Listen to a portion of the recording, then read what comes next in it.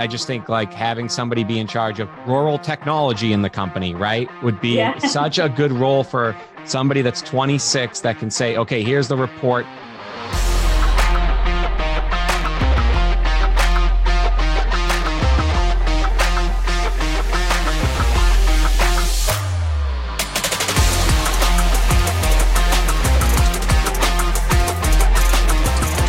Hello, this is Michael Kelleher, and the mobile patio is open.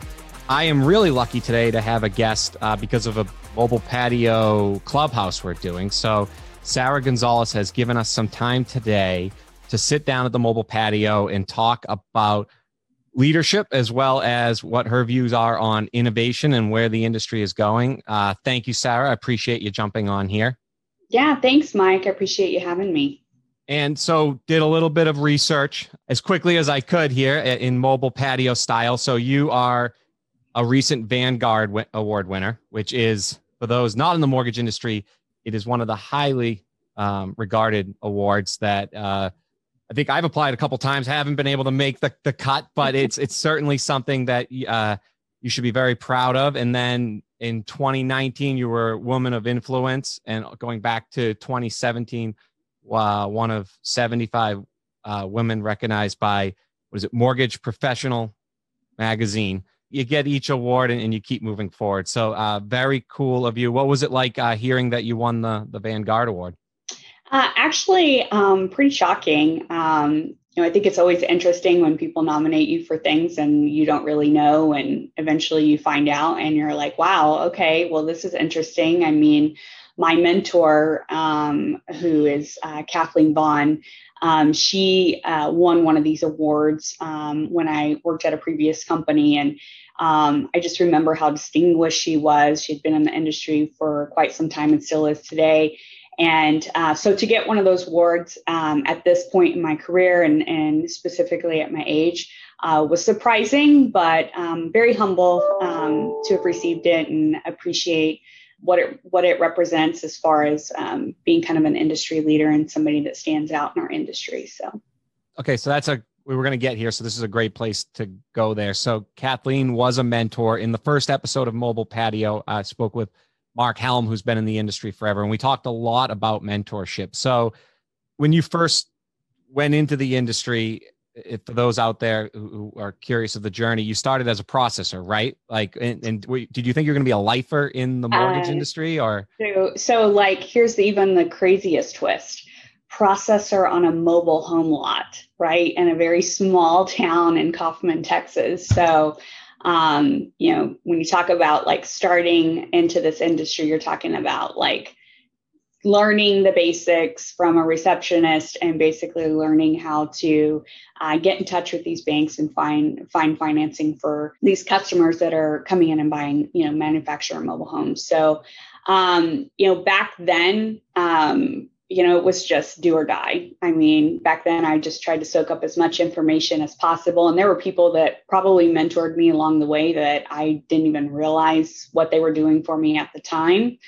Probably wasn't until later in my career that I started to recognize certain people that had attributes and had titles and had kind of the same humanistic approach that I have to leadership, that I really started identifying and really started clicking with certain people. And, I'm pretty transparent, pretty vulnerable person. I'll come up and ask somebody that I have a lot of respect for and say, can we just like go out and have lunch? I have some questions for you, and I want that good and trusted feedback. And, I've had more than one mentor. I still do today. There are people that have stuck with me, and I thank them for their contribution, and they've helped me to grow over the years. And quite frankly, while I put a lot of work in to get to where I'm at today, there is a piece of me that believes that I would not be in the place that I am today without that mentorship. So, yeah, we can't stress enough mentorship. And oftentimes, I think when you first start out, you don't know who that mentor is going to be. I think maybe technology's changed a little bit with the millennials and Instagram, and maybe you go find that influence, or you watch enough videos that promotes you to go do it. But it was probably more happenstance. Would you say emulate somebody that is like in close proximity to you, or somebody that is in a position of where you want to be? What would be I mean, that's a great question, Mike. A lot of my mentorships have happened organically, right? Where, I've either worked for somebody that I see more than just a boss, somebody that lives outside the same way that they live inside the office and vice versa. And, really attracted to people like that, very drawn to people like that. So I don't know that I ever seeked out a mentor to say like,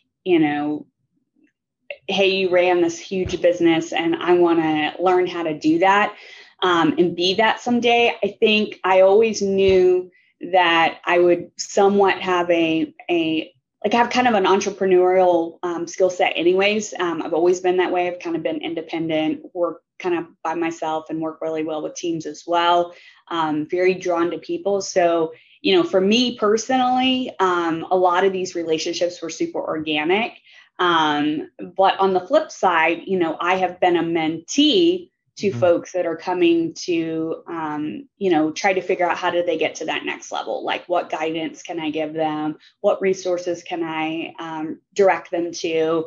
How do they better themselves? What are kind of the boxes that they have to check, things of that nature. So, while my relationships have been a little bit more organic, I have menteed people that really kind of just need like that check the box person to help tell them like, what's my next step and what's my next step. And then eventually over time, it becomes a little more personal in nature, right? Not so robotic.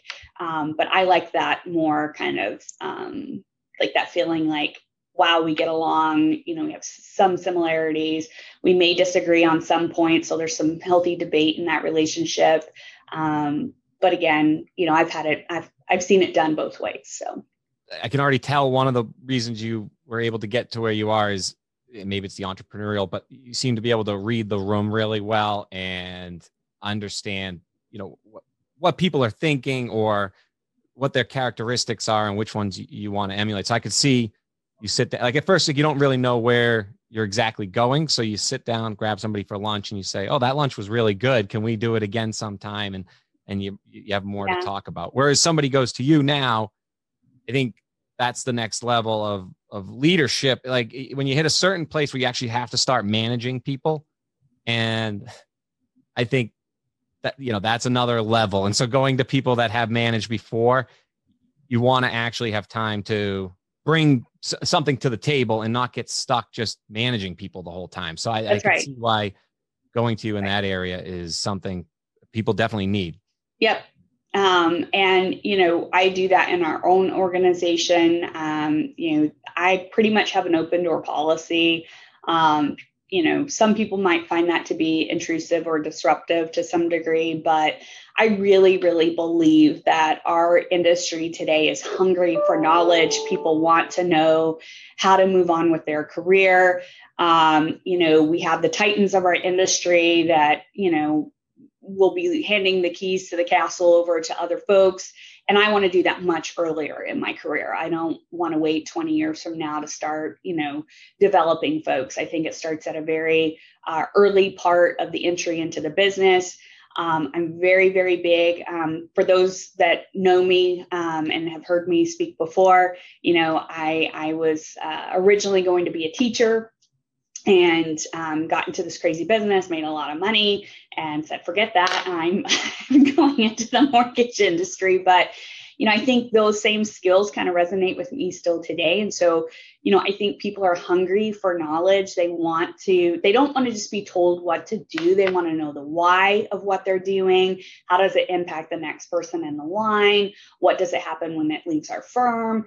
And I think being able to educate people on, the broader scope of things, right? Yes, you still have widgets that you need to complete every day, but I think a very strong understanding of how the clock works is very, very important to, telling time. So I think, that resonates with a lot of folks that are in my organization specifically.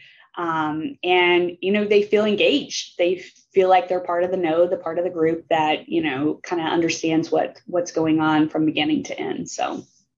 And this is where I have so much trouble as somebody that interviews, because there's so many places that I want to go back to where we were, but then you bring but then talk about where you're going with it. So that's why I think Clubhouse is so valuable, because those people that want to go learn, right, get a chance to hear you. And I think one area where it seems on the origination side, people have gone through a mortgage or know somebody that has gone through a mortgage. So you sort of get, obviously from an innovation standpoint, it's still hard to figure out that payload.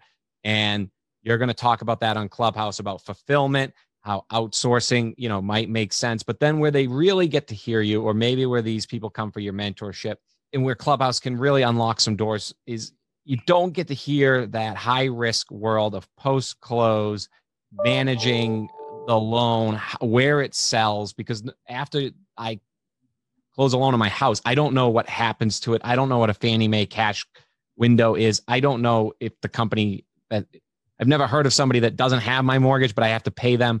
And so you have all this knowledge. You've been on that side of the world. So I think going there and understanding it better is a Clubhouse, other than conferences, is the only place that those people can have access to that knowledge. Right. No, I 100% agree, Mike. I do a lot of these types of things. MBA, it was probably the last session I would say I did specifically around outsourcing. And, people come there for knowledge. Some people are doing it. Some people aren't doing it. The people that aren't doing it, you want to understand the why. Can you answer any questions as to why they may not? Maybe they tried and it failed, but they were missing like one key link. And so, being able to collaborate and be able to kind of share your experiences. And then there's just the black and white of it, right? This is how our business runs. If you want to manage fixed costs, these are some of the things that you're going to have to look at, because technology, unfortunately, while we want to believe it can fix everything, this is still a very much person-to-person business. And there are just some things that you have to look at from a human capital perspective, and you want to be able to incorporate some variable costs so that when times are great, you can scale up. When times are bad, you're able to adjust accordingly without having reputational impact to your organization, and it builds trust with your organization as well, right? At first, people tend to look at outsourcing as though this is something bad. People are coming in and going to take jobs. No, that there's that. I mean, even regionally, you can see that, where you go into a certain region of the country and they say, is it onshore, offshore? And that makes a difference maybe in their decision, because there's benefits to both, right? But at the end of the day, like internal, external, like sometimes you do have to let some things go so that you can manage ultimately probably the most important thing, which is the people and their experience around home ownership. Yeah. I mean, last year was a really good example where all of us, including myself, had to really kind of take a look at, oh my gosh, how are we going to keep up with all this volume? We know it's not going to last forever, right? And so you have to make adjustments in your organization. You got to be able to pull some different levers. We definitely, and I kind of drill everything down to like three main things. It's either people, process, or technology. And sometimes you have to use accumulation of those items. Sometimes it's just a lever on one of them, but you got to be able to but work those levers in a way that are beneficial to your business and what you're trying to achieve from a strategy perspective. Yeah. Or as you coined the term, go beyond, right? So I'm guessing go beyond, it applies to the people, the process, and the technology, not just one of those, right? Yeah. And funny thing, our organization, I hold a strategic kickoff every January when we start the year, and really kind of socialize what we're doing as an organization from a strategic standpoint, but also budgeting.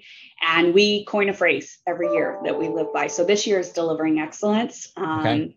And so going beyond was what was last year's phrase. And it was really, really important because with the current executive team here at FGMC, we are, I started in 2018, and many of the other executives started around that time as well. And, we wanted to build something really, really great here, and we did a really good job of doing that. Now it's like, okay, the standard is set. Now we got to go beyond, right? And we try to coin those phrases every year, and it gives everybody kind of a sense of purpose for that particular year. Yes, we need to do everything well, but sometimes when you're focusing on everything, nothing gets done. So, we want to be able to drive focus and it's part of that employee engagement piece as well. So, yeah, I find like the boardroom, there's a disconnect between like the boardroom and then the eating your own dog food out in the field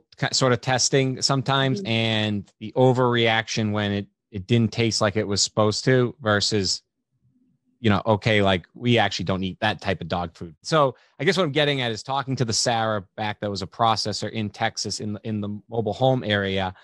Like, do you find that there's, for example, most boardrooms maybe aren't in a rural area? So like in mobile, it could be everything's on 3G there, or it could be that the primary access to internet actually is mobile phones, and therefore there's less laptops out there.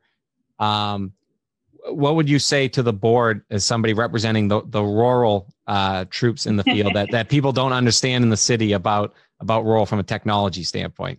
Yeah, so I have a second property out in rural East Texas, and I'm on like 40 megs, right, for speed, where in my house here in the Dallas area, it's much like 200, right?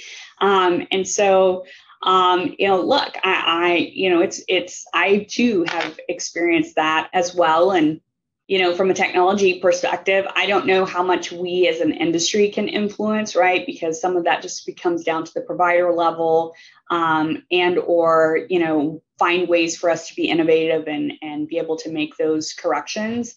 And, it's interesting that you bring this up because a lot of us are recovering from last year, and people are starting to make decisions on how they want to approach their employees and whether or not it's like coming back to the office 100% of the time. Is it a hybrid solution? Do you let folks work from home?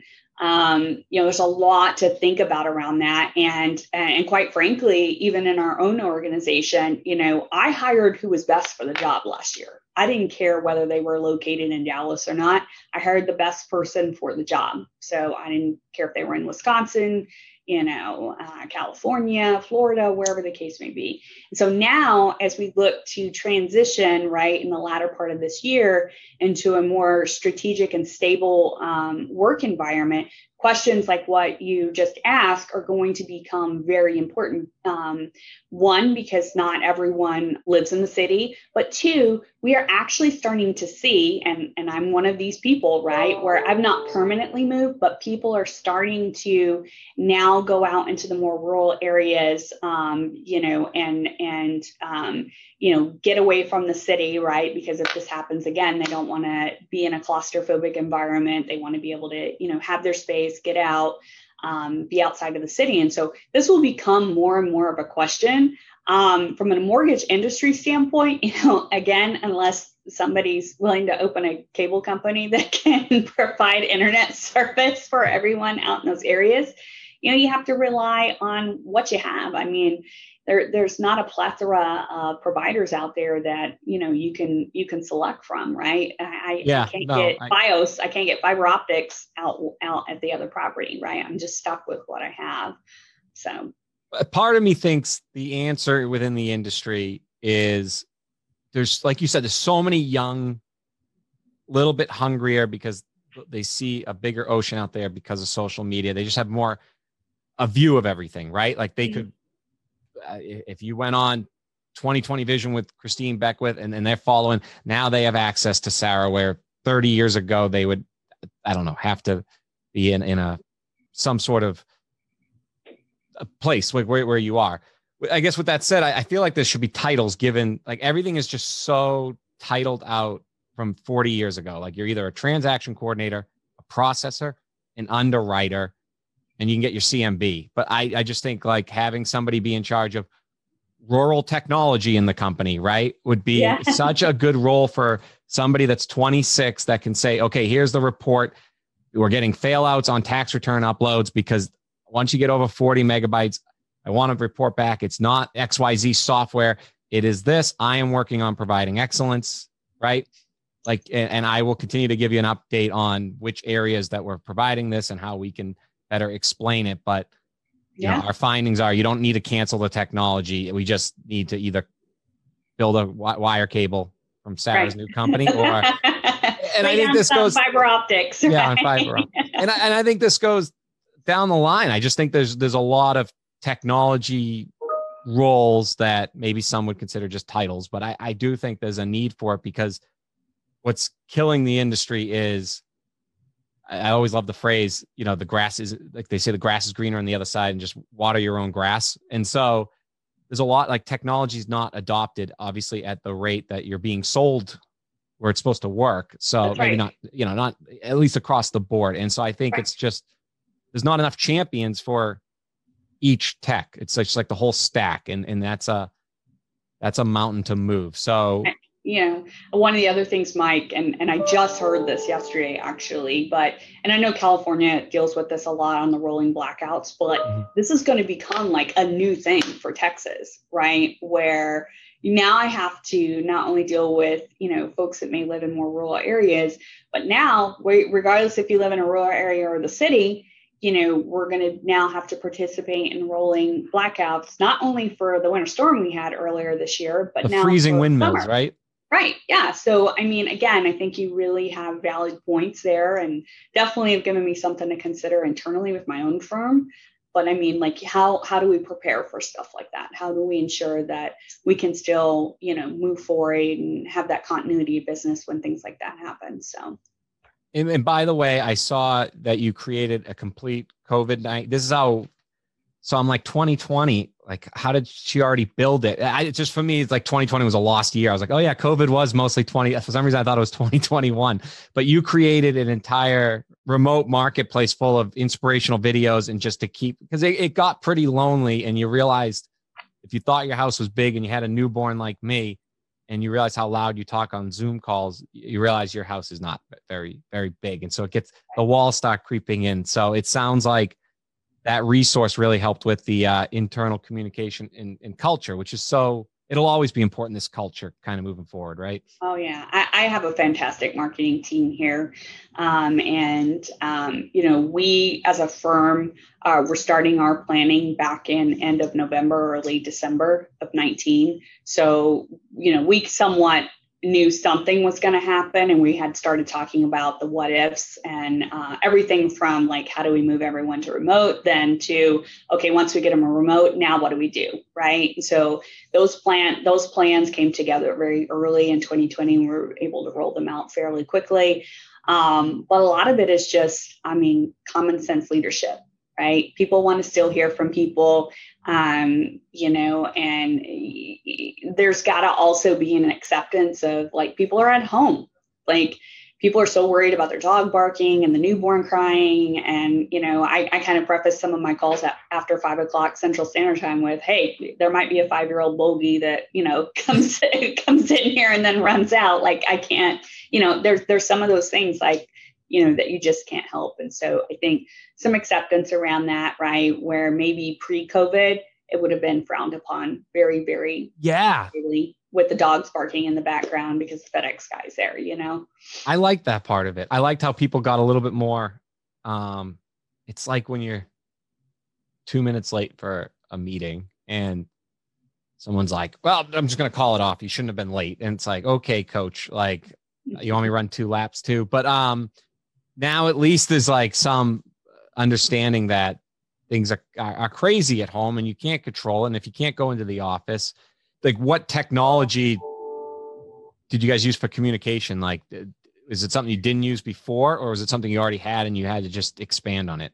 Or did you just use old-fashioned email? We did switch platforms from we moved from Skype to Teams. It was just easier, better connectivity. We tried GoToMeeting. We had a lot of connectivity issues with them. So no offense to those that use that, just didn't work for our firm, right?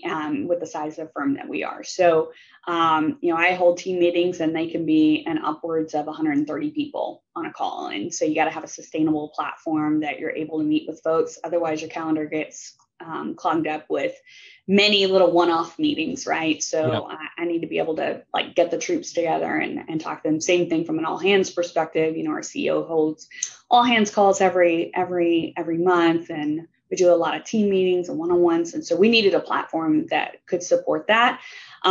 We really built off of our intranet.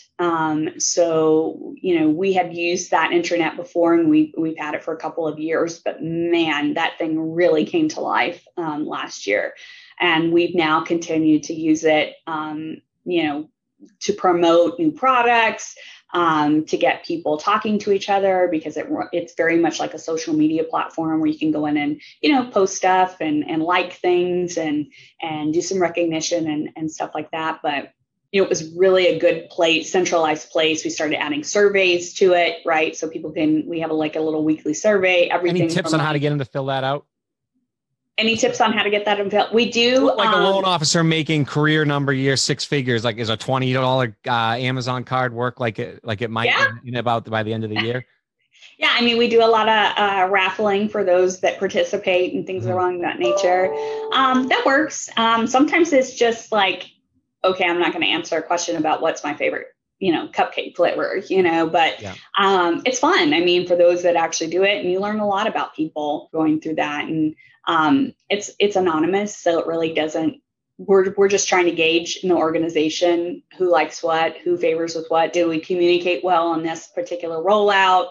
How are you feeling? Would you prefer to work from home if we, as we look at strategy for the rest of the year? So we were able to gauge a lot of how the employees feel by just doing those little weekly surveys.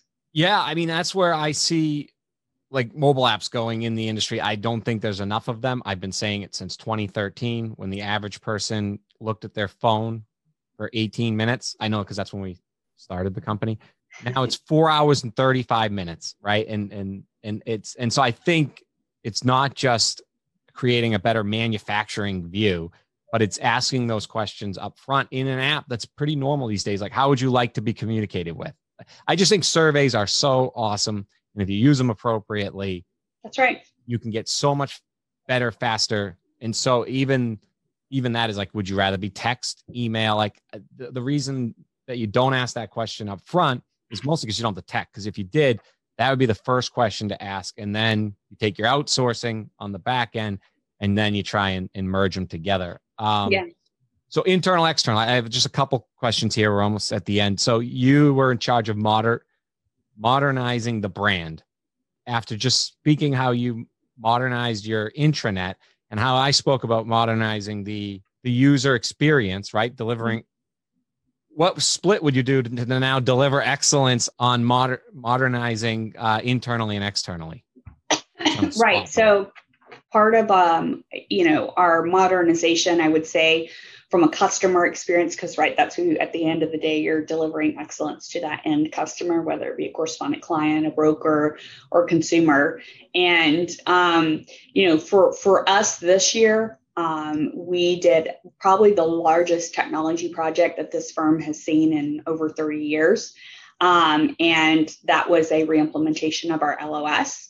We basically, as a firm, when I came in 2018, we were basically heavily correspondent at that time, but we really wanted to expand our wholesale space, get back in that game, as well as expand our retail platform. And we've been able to do that, right? We've been able to grow substantially through that. But one of the things that I think kept us from being optimized internally, as well as giving a consumer a better experience, was our technology. Right. So, we batted back and forth, right? I've been asked this question numerous times because there's a large part of the industry that's on this platform today. It is one of the biggest ones out there. And, they said, what made you decide to reimplement versus buy or build? Right. And really for us, what we were using wasn't broken. However, the platform itself is extremely customizable. So without the proper change management and controls in place and governance around what you are allowing to happen within your organization from a technical perspective, if you don't have tight reins and guardrails around that, right, things can get out of hand really fast. Right? Because now you have like an indexer calling technology saying, I want this, this, and this. Well, they're just going to do it, right? Because there's no control in place. And so you got to really define that culture first and then start thinking about, okay, now that we've established that, okay, now what are we going to do with this, right? And our decision was a re-implementation, right? So when I look at that, which we just started in pilot this month, when I look at that and I get the feedback from people that's like, this is the best platform I've ever been on. There was really a lot of time we put into it down to the click level. How did we minimize 5 clicks down to 2 clicks? What was streamlined for products, making sure, things are talking to one another. We're looking at anywhere from about 30 to 35% savings on the front end, which then translates into faster turn times and a better consumer experience, right? Not having to ask for the same things over and over again, right? You've now cleaned that up from a technology perspective, right? And that yields that better customer experience. Does everything run through the LOS, or do you create a database outside of it now that you use the LOS to fill it, but everything runs off of? Yep.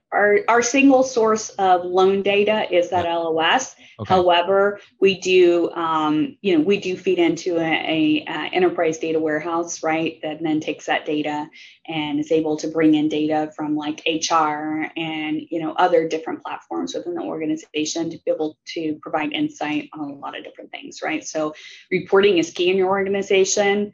You got to have a mechanism to be able to gather data and make decisions off of that data, right? So like the origination side, would you say keep improving that, or at some point, and are you guys leading the way?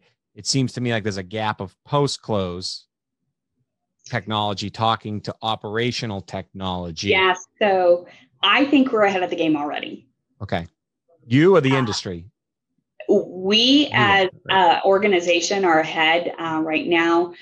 We use a platform called TrekVia. They're based out of Denver, Colorado, and they get a little plug there. But they are a low-code software solution where you can use them actually from an enterprise perspective throughout your organization. So when you think about post-closing, it's a perfect solution for that because you're able to build workflow within that. And there's a built-in API with our particular LOS so that data can be transferred back and forth, right, in the applicable fields.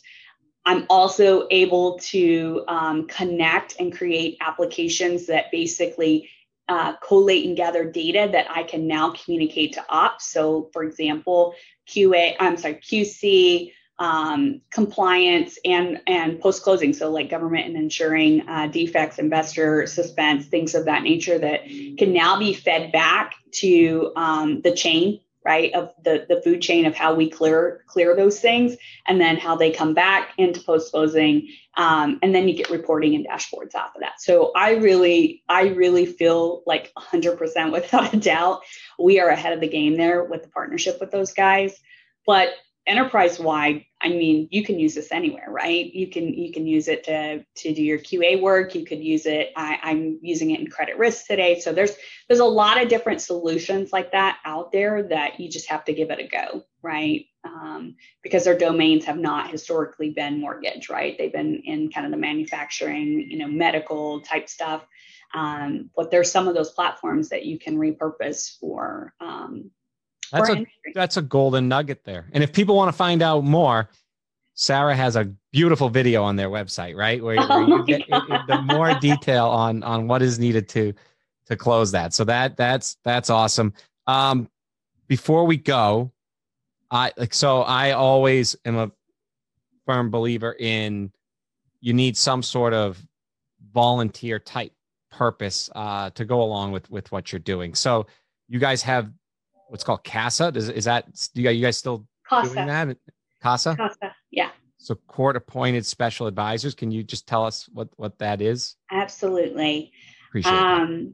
And I apologize if I get a little emotional here, but when we started looking, and again, I know I've mentioned I started at the firm in 2018. It was really important to me because I even do this with our BPO providers. I want to know what their corporate social responsibility is.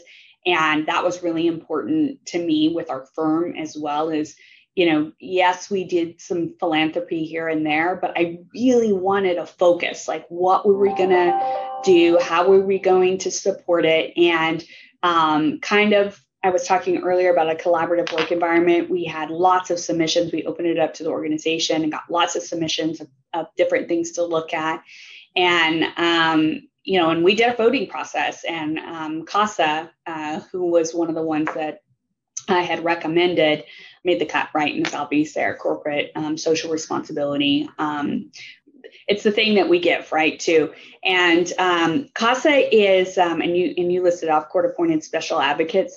These are for, this group goes out and basically advocates for children that are in homes where violence is there. They've been passed on to another relative and they don't have time for them. And the child itself is very much involved in a court proceeding, right? And sometimes they're too small to understand what they really want, right? So this CASA, this person that is kind of connected to this kid, right, is able to work with them, get to know them.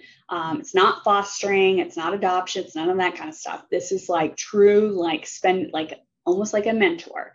These people like a guardian angel, having some guardian angel coming in to try to advocate for what's best for that child versus somebody that really doesn't have any insight to, what the kid's favorite color is, what their favorite sport is, what they like to do in their spare time. How do they feel with this? How do they feel with that?